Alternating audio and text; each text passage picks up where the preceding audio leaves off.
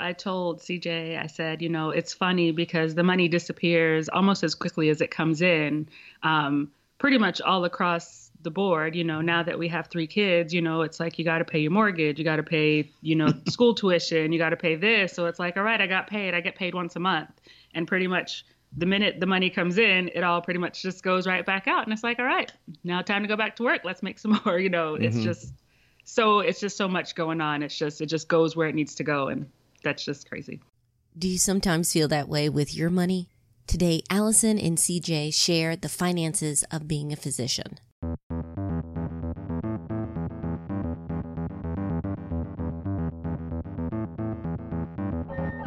Welcome to the Couple Money Podcast, the show where we share stories and advice on building up your marriage and wealth together.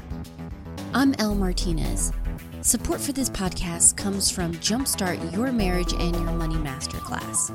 This course is designed to help you two get on the same page with money, dump your debt faster, and get you on the path to financial freedom. Sign up for the class today and get lifetime access. Just head over to couplemoney.com/jumpstart. Hey, I hope this week is treating you right. So after listening to Allison describe how she feels about their finances and then finding out she's a physician, were you a bit surprised? I have to be honest. A few years ago, when we were trying to dig out of debt, I thought things would be so much easier if we had a healthy income. And yes, having a certain amount does make a big difference, but that's only part of the equation. It's how you spend it that really matters. Are you saving, paying down debt? What are you doing with your finances as a whole? So in today's episode, we're going to hear from Allison and CJ on how they handle their finances. CJ is the creator of Dads Married to Doctors, and Allison is an ER physician. But this episode is going to be a little different because I have a guest host. My buddy Ryan Inman from Physician Wealth Services is going to be interviewing them for two very important reasons. One, this week I'm going out of town and spending time with my family. As you know, I do believe finances are important, but only in regards to how it can help you guys take care of your big goals together. One of our goals this year is to take family trips, reset, recharge every so often. So that's what I'm going to do.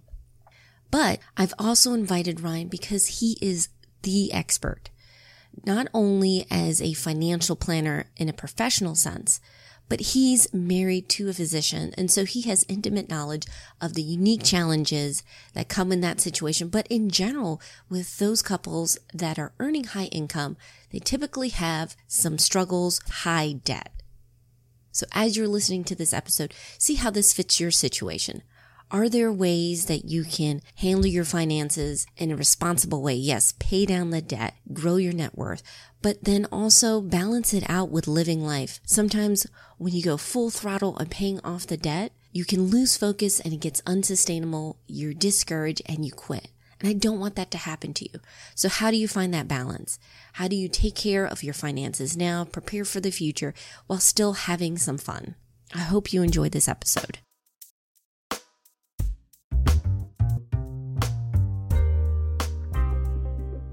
Curtis and Allison, thank you so much for joining me on the show today. No problem. Yeah, thanks for having us. Of course. So for those of you that don't know, Curtis is a stay-at-home dad, right? Right, a work-from-home dad, part-time. Perfect. And Allison is a ER physician. And I'd like, Allison, if you could, can you tell us by kind of starting off, what's the process of becoming a doctor? What was your journey? So I'll say this, it was pretty intense. I went to the University of North Carolina at Chapel Hill for both undergrad and medical school. And I always say it's funny, back in undergrad, I had classes from 9 to noon. I was like, man, that was a tough day. I'm gonna go take a nap. And it was pretty great. But medical school, it's like a job. You're in class from 8 to 4 plus hours of studying afterwards. My classmates were like, oh, I'm in bed at 9 o'clock. And I'm like, really? I'm only in my 20s. I don't go to bed that early. So it was pretty intense being in medical school. Residency was even more so, 70 to 80-hour work weeks. I was an ER resident, so we work shifts, but I always had to dictate afterwards. So I walked around on the phone all the time. I think I looked like I was some important business person. My daughter used to walk around on her toy phone saying, "This is Dr. Allison Webster dictating ED chart on this person." That's amazing. It was hilarious. I was like, yeah, maybe I'm dictating at home too much. And now that I've graduated or, completed residency as an attending, the hours are definitely much better. But, we now have 3 kids instead of the one that I had in residency. So I've traded hours at work for probably just more intense hours at home. I mean, the workload is still pretty busy. I'm still, once I get to work, people say, don't you get a chance to just sit and relax? You work nights. And I'm like, no, people are always there in the ER. It's always busy from the minute you get there till the minute you leave. So, I mean, that's the process. I mean, it's just a lot of time put in, lots of hours put in, until I guess you get home. So yeah, and most people don't know maybe what a lot of hours would look like. What is a typical shift for you? Just to kind of put it in perspective for everyone who might not be familiar. So, I mean, like I said, I work in the emergency room. So, I mean, we take all comers, we see all comers. So the minute I come in, I have 2, 3, 4 patients waiting to be seen. And pretty much it's going in, seeing patients, ordering tests, just back and forth all night long, trying to get in, talk to people, that kind of stuff. So, obviously sick people, you get procedures. So, whether that's doing an intubation, doing stitches, anything like that.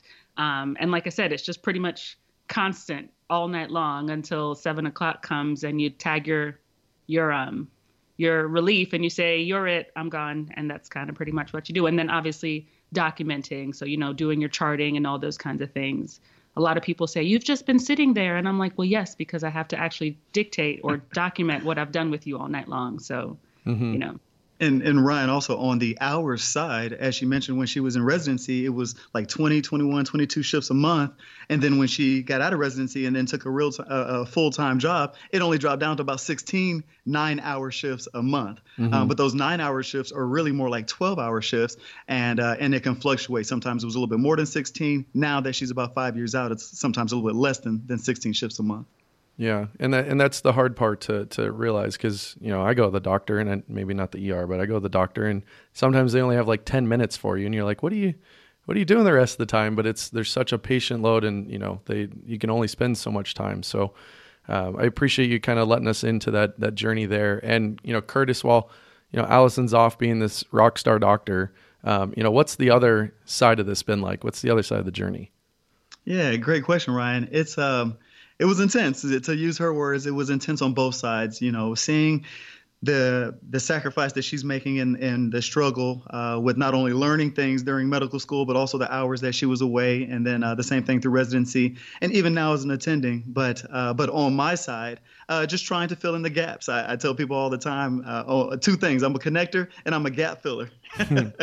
So there were times, for instance, when we were in residency in upstate New York, I would take the girls to church or take them out to a social event and say, oh, yep, Allison couldn't make it. But the couple times she did make it, they're like, oh, you're that mythical person, the girl's mother that we don't see all that often.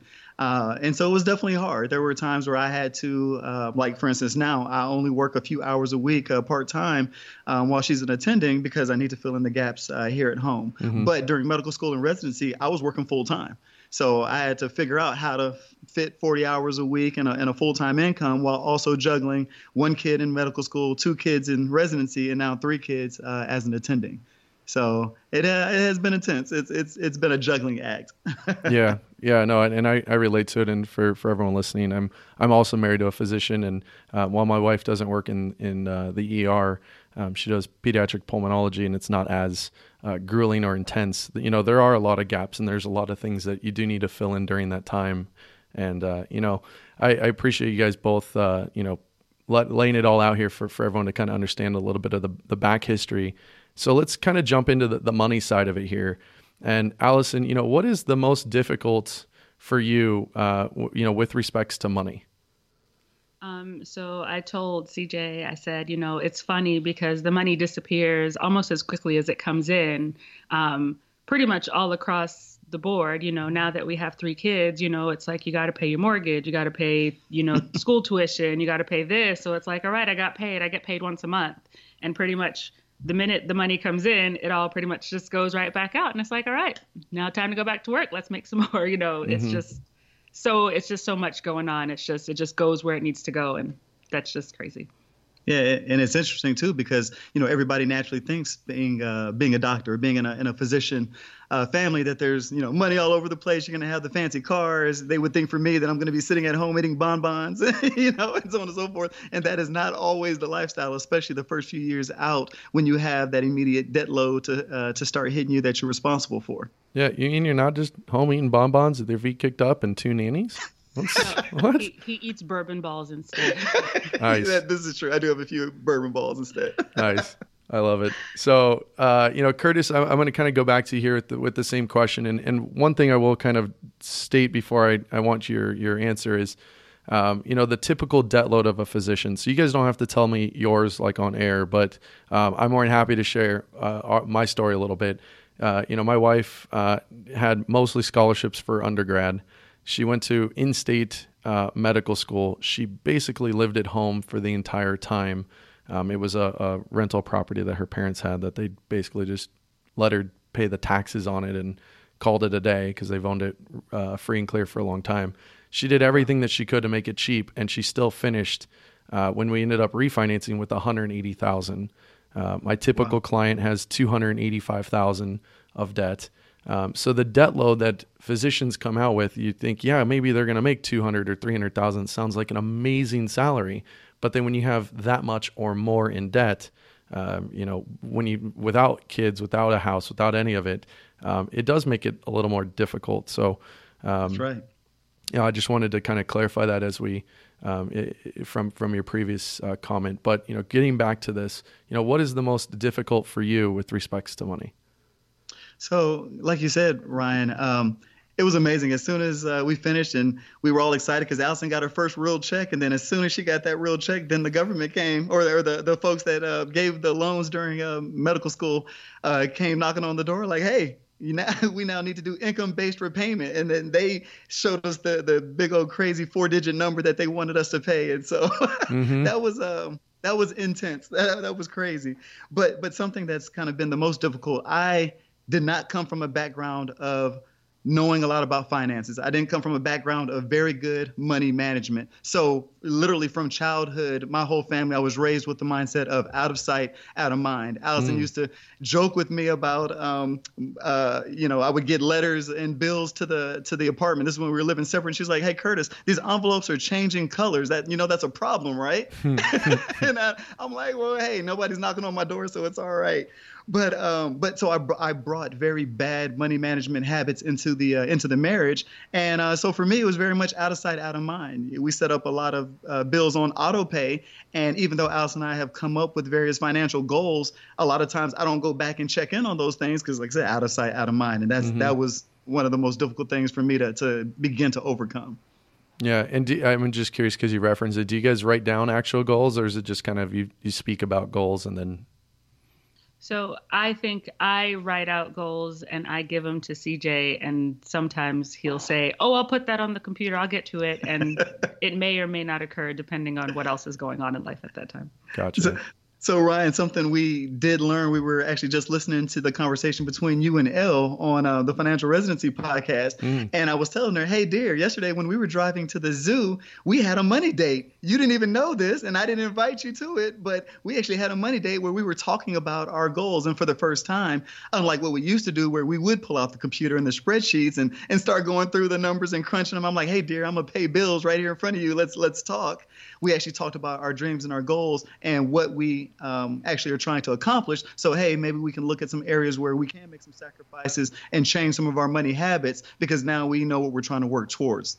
That's beautiful. I mean, that's the way it's supposed to work. And, Elle does a amazing job with, describing the money date. And, so for those listening, maybe Elle can put it in the show notes for everyone to go back and listen to. But, then I kind of coined the phrase, financially frisky with your spouse. So hopefully that wasn't happening as you guys were getting, driving to the zoo. But, I think that's amazing. You guys are chatting on that. And it kind of brings me to the next question here that I have is, now that money is starting to come in, and I know that at the beginning, it's kind of a shock, bills get increased and student loans kind of come in and you're going, uh-oh. But as money has started to come in, and, what are some of the things that maybe you have started to implement or change in the last few years? So we say that we've started, and I'm making air quotes, living life. We kind of held off on doing a lot of things. Obviously in medical school and residency, we didn't have the time and we didn't have the money, but we bought our first house once I graduated. We had 2 kids at the time, ended up with a third. We've bought 2 cars since I've graduated. We now take regular vacations, and this is not just to see the grandparents, but we actually go to the Caribbean. We're going to Hawaii in a few weeks. So we've actually just started doing things and enjoying our life, not just, I always say life is for living, not just for working and, doing schedules. So that's what we've been really doing, is trying to enjoy ourselves and enjoy living our life.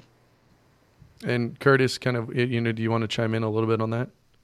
Yeah, along those same lines, we learned, and I don't know if anybody necessarily used the phrase while she was, in school and studying and everything, but it was the whole idea of delayed gratification.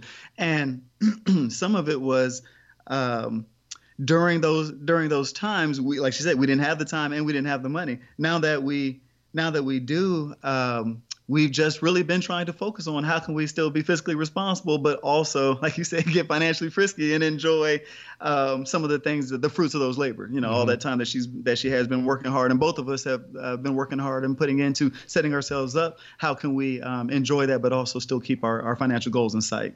Yeah, and that's something that's extremely common with physicians and maybe a little bit with other high income earning professionals like attorneys and things. You go through so much school, but physicians especially, you have so much training after.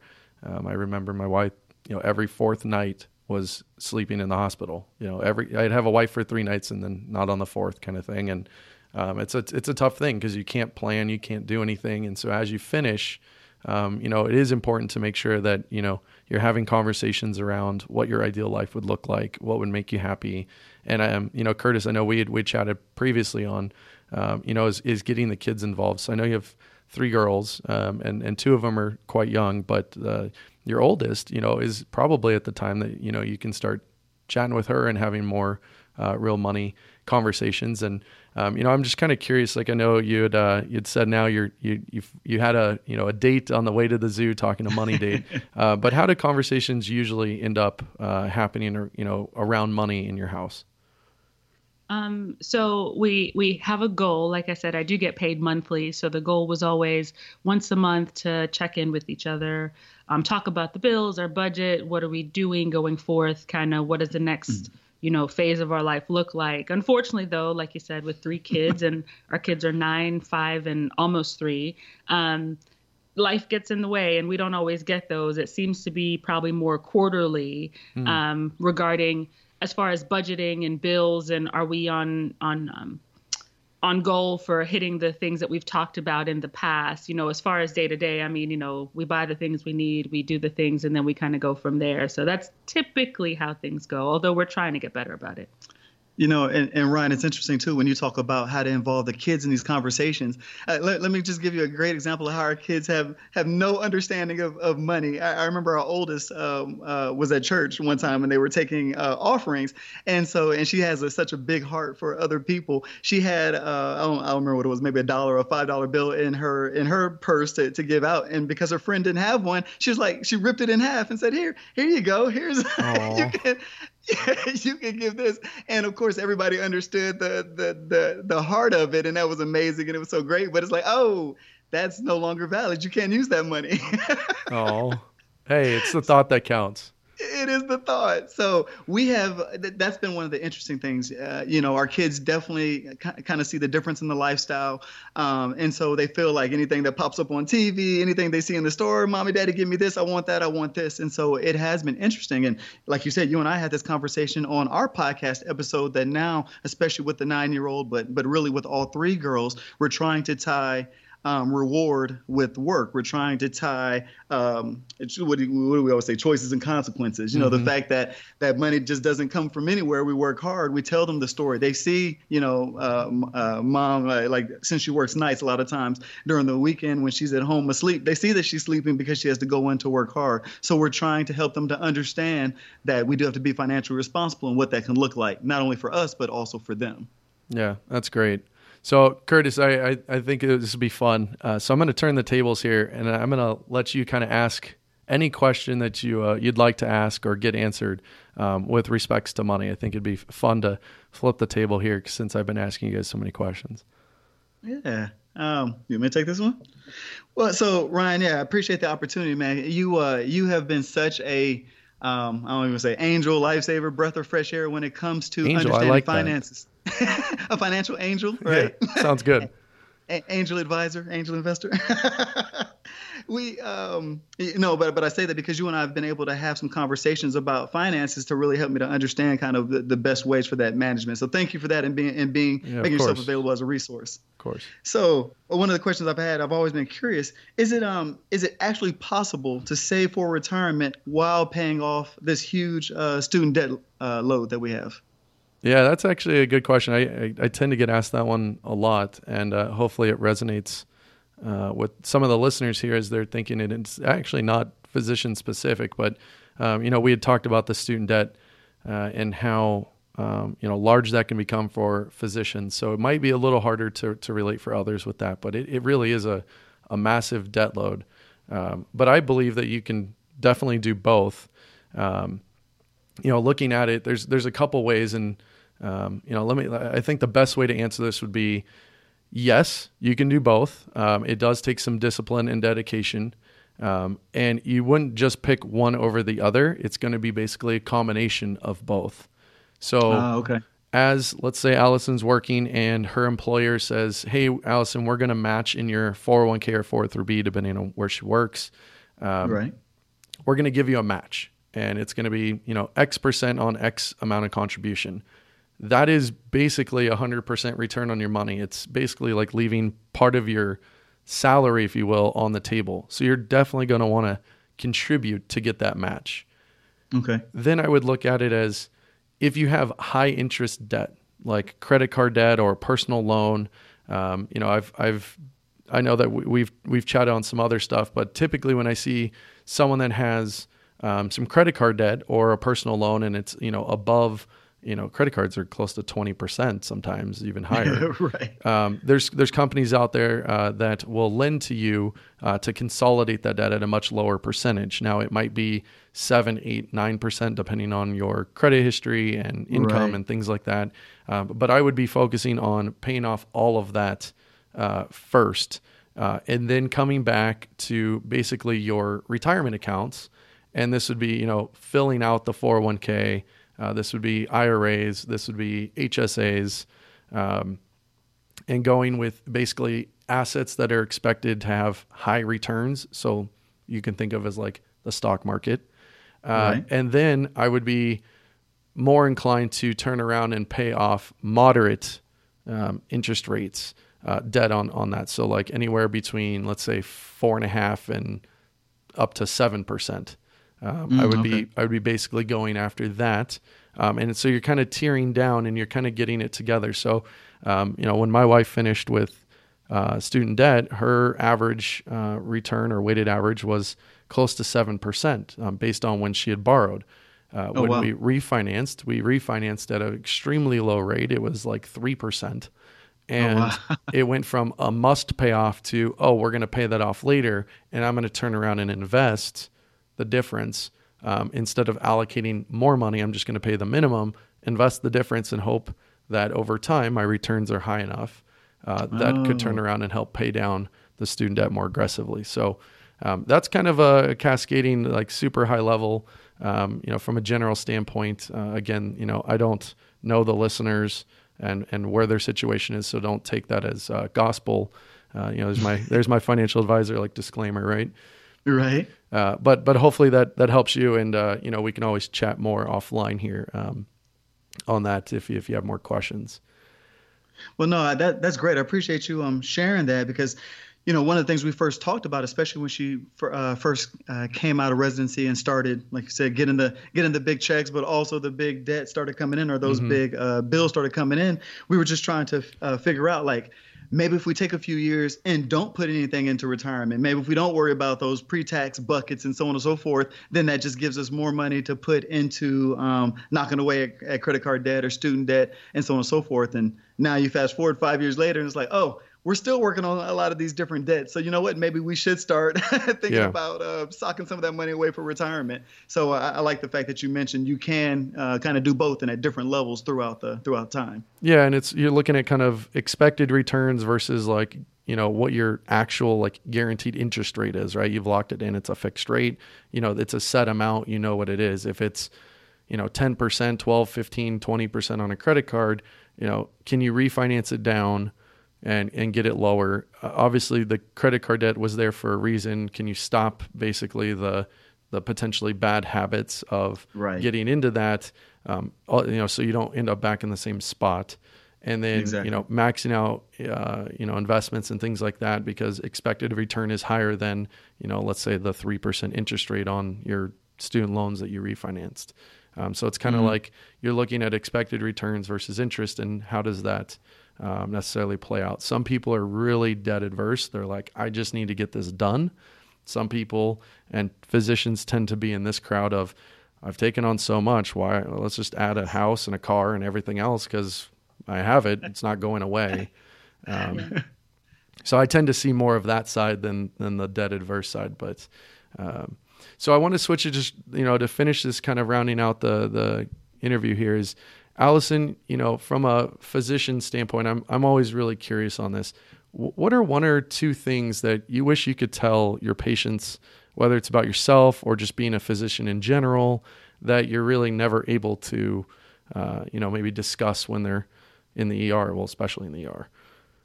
Well, I mean, I just say, as physicians, we're normal people. We're normal people with specialized knowledge and a specialized skill set, and we will find you. I'm just kidding. I love that. I tell people, I went into medicine because I care about people. I don't drive a fancy car. I drive a Hyundai Elantra. I don't go golfing. I don't do all these things. So I'm not doing tests to try to get your money. A lot of people say, oh, I never go to doctors. I hate doctors. And I'm like, why? I never met you before. I'm a nice person, so we're normal people. Talk to us like we're normal, speak to us like we're normal. Like CJ says, the people who come looking for specific drugs, no, I don't give antibiotics for viruses because, I don't want you to have adverse effects, where we care about our patients. And that's why we went into this, not because we're looking to be these rich people. Like you said, I'm in so much debt just being a doctor in general that it's not because I'm looking to, do something big. A lot of people say, oh, my OB did a hysterectomy on me because his wife needed a new fur coat. And I just kind of look at people like, do you really think that that's what doctors do? No, we do stuff to help you. But, like I said, we're just there trying to help people, trying to save lives, kick butt, take names. I'm just kidding. No, exactly. So yeah, That's what I'd say is just we're normal. We care about people. We want to take care of people. Treat us as such. Yeah, I love that. And I see that on the flip side. Granted, my wife works with a lot of kids, but it's the parents that end up, sometimes she takes some verbal abuse and it's not, not really needed. It's one of those, like, we're trying, as she says, we're trying to help, we're trying to do the best thing. And I can tell you, like, physicians do not get into medicine for the money because you have such a delayed start. Most people get out of work or get out of college at 22, 23, and you start working and you're able to actually save money if you're doing it correctly right from the start at 22 years old. Most physicians get out and they're not saving. And these are ones that, like, maybe a little specialty, but not a crazy one like some surgeons, or interventional cardiologists, where they're in school for, like, I don't know, 2 more decades, it feels like, exactly. But they're not starting till they're in their early 30s or mid 30s. So there's, 10 years of earning potential and savings that they just don't have that they need to be compensated for. And it still takes them a long time with the debt load and everything. So I really appreciate, Allison, you saying that. And Curtis, to round it out here, Can you let Yeah. everyone know a little bit about the Dads Married to Doctors group and the movement you've really kind of started there? Yeah, most definitely, Ryan. I appreciate you and Elle giving us this opportunity. And before I talk about DMD, let me just thank you both for what you've brought to the table. I've been listening to some of the Couple Money podcasts as well as some of your financial residency episodes, and just the idea of having a forum to learn about better money management habits, breaking bad habits, getting out of those cycles. Like you said, especially being in this physician cycle and physician family, you get so used to having debt, and you get so used to just taking on high debt loads and so on and so forth, that it's like, oh yeah, sure, we'll just go ahead and put on another credit card, and that's a lot to change and break out of.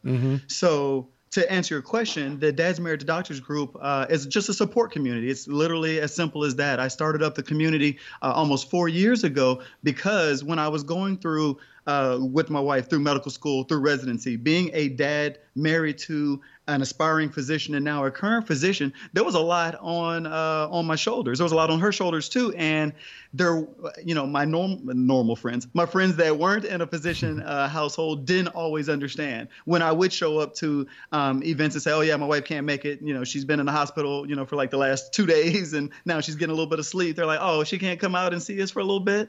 And they didn't understand. Or when I say, hey, I'm going to be I'd go to the daycare and say, hey, y'all call me. Whenever there's an issue, if I need to come pick up the kids, call me. They're sitting there calling my wife while she's sleeping. And I was like, no, you need to call me. I'm the primary caregiver. So a lot of society didn't understand what that looked like, being a dad married to a physician. So started up the group so that I could find a tribe, if you will, a group of like-minded guys that understood what we call the DMD lifestyle is all about.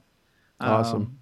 Yeah, I love man. it. So And thank I you. love being a part of it. And I appreciate everything you're doing for all of us that are married to physicians. So thank you so much, guys, for being on the show. I really appreciate your time. And hopefully, Allison, you can go get some sleep now. Thank you. I will definitely try to do that. Thanks for having us, Ryan and Elle.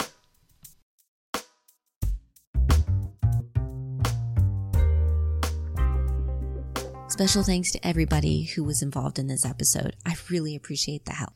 And if you want to hear more from Ryan, please check out his podcast, The Financial Residency. Or if you're in that situation, you're a physician family, and you want some help with your finances, please reach out to Ryan at Physician Wealth Services. He's a great guy, fantastic financial planner, and he puts his clients first. And also, if you are in the physician community and want some support, maybe bounce ideas with other people, please check out Curtis's community. It's called Dads Married to Doctors. They have a Facebook group. It's very supportive. I think you'll enjoy it. Don't worry, I'll include everything in the show notes. And if you want to stay on top of everything, the podcasts, videos, articles, make sure you're subscribed to the community. I send out weekly updates on Fridays with everything we release, as well as some behind the scene and exclusive stuff. Plus, it's free. Just head over to couplemoney.com/join. Our theme song was written and performed by Gentle Regime. Additional music by Lee Rosevear. And if you're interested in catching some behind the scenes stuff or want to reach out to me, I'm on Instagram at couplemoney. And finally, I want to say thank you so much for your support. I really appreciate you guys sharing your favorite episodes on social media. It helps get the word out on how money doesn't have to be a wedge in your marriage, but something that you guys can work on together. I hope you have a great week. Take care.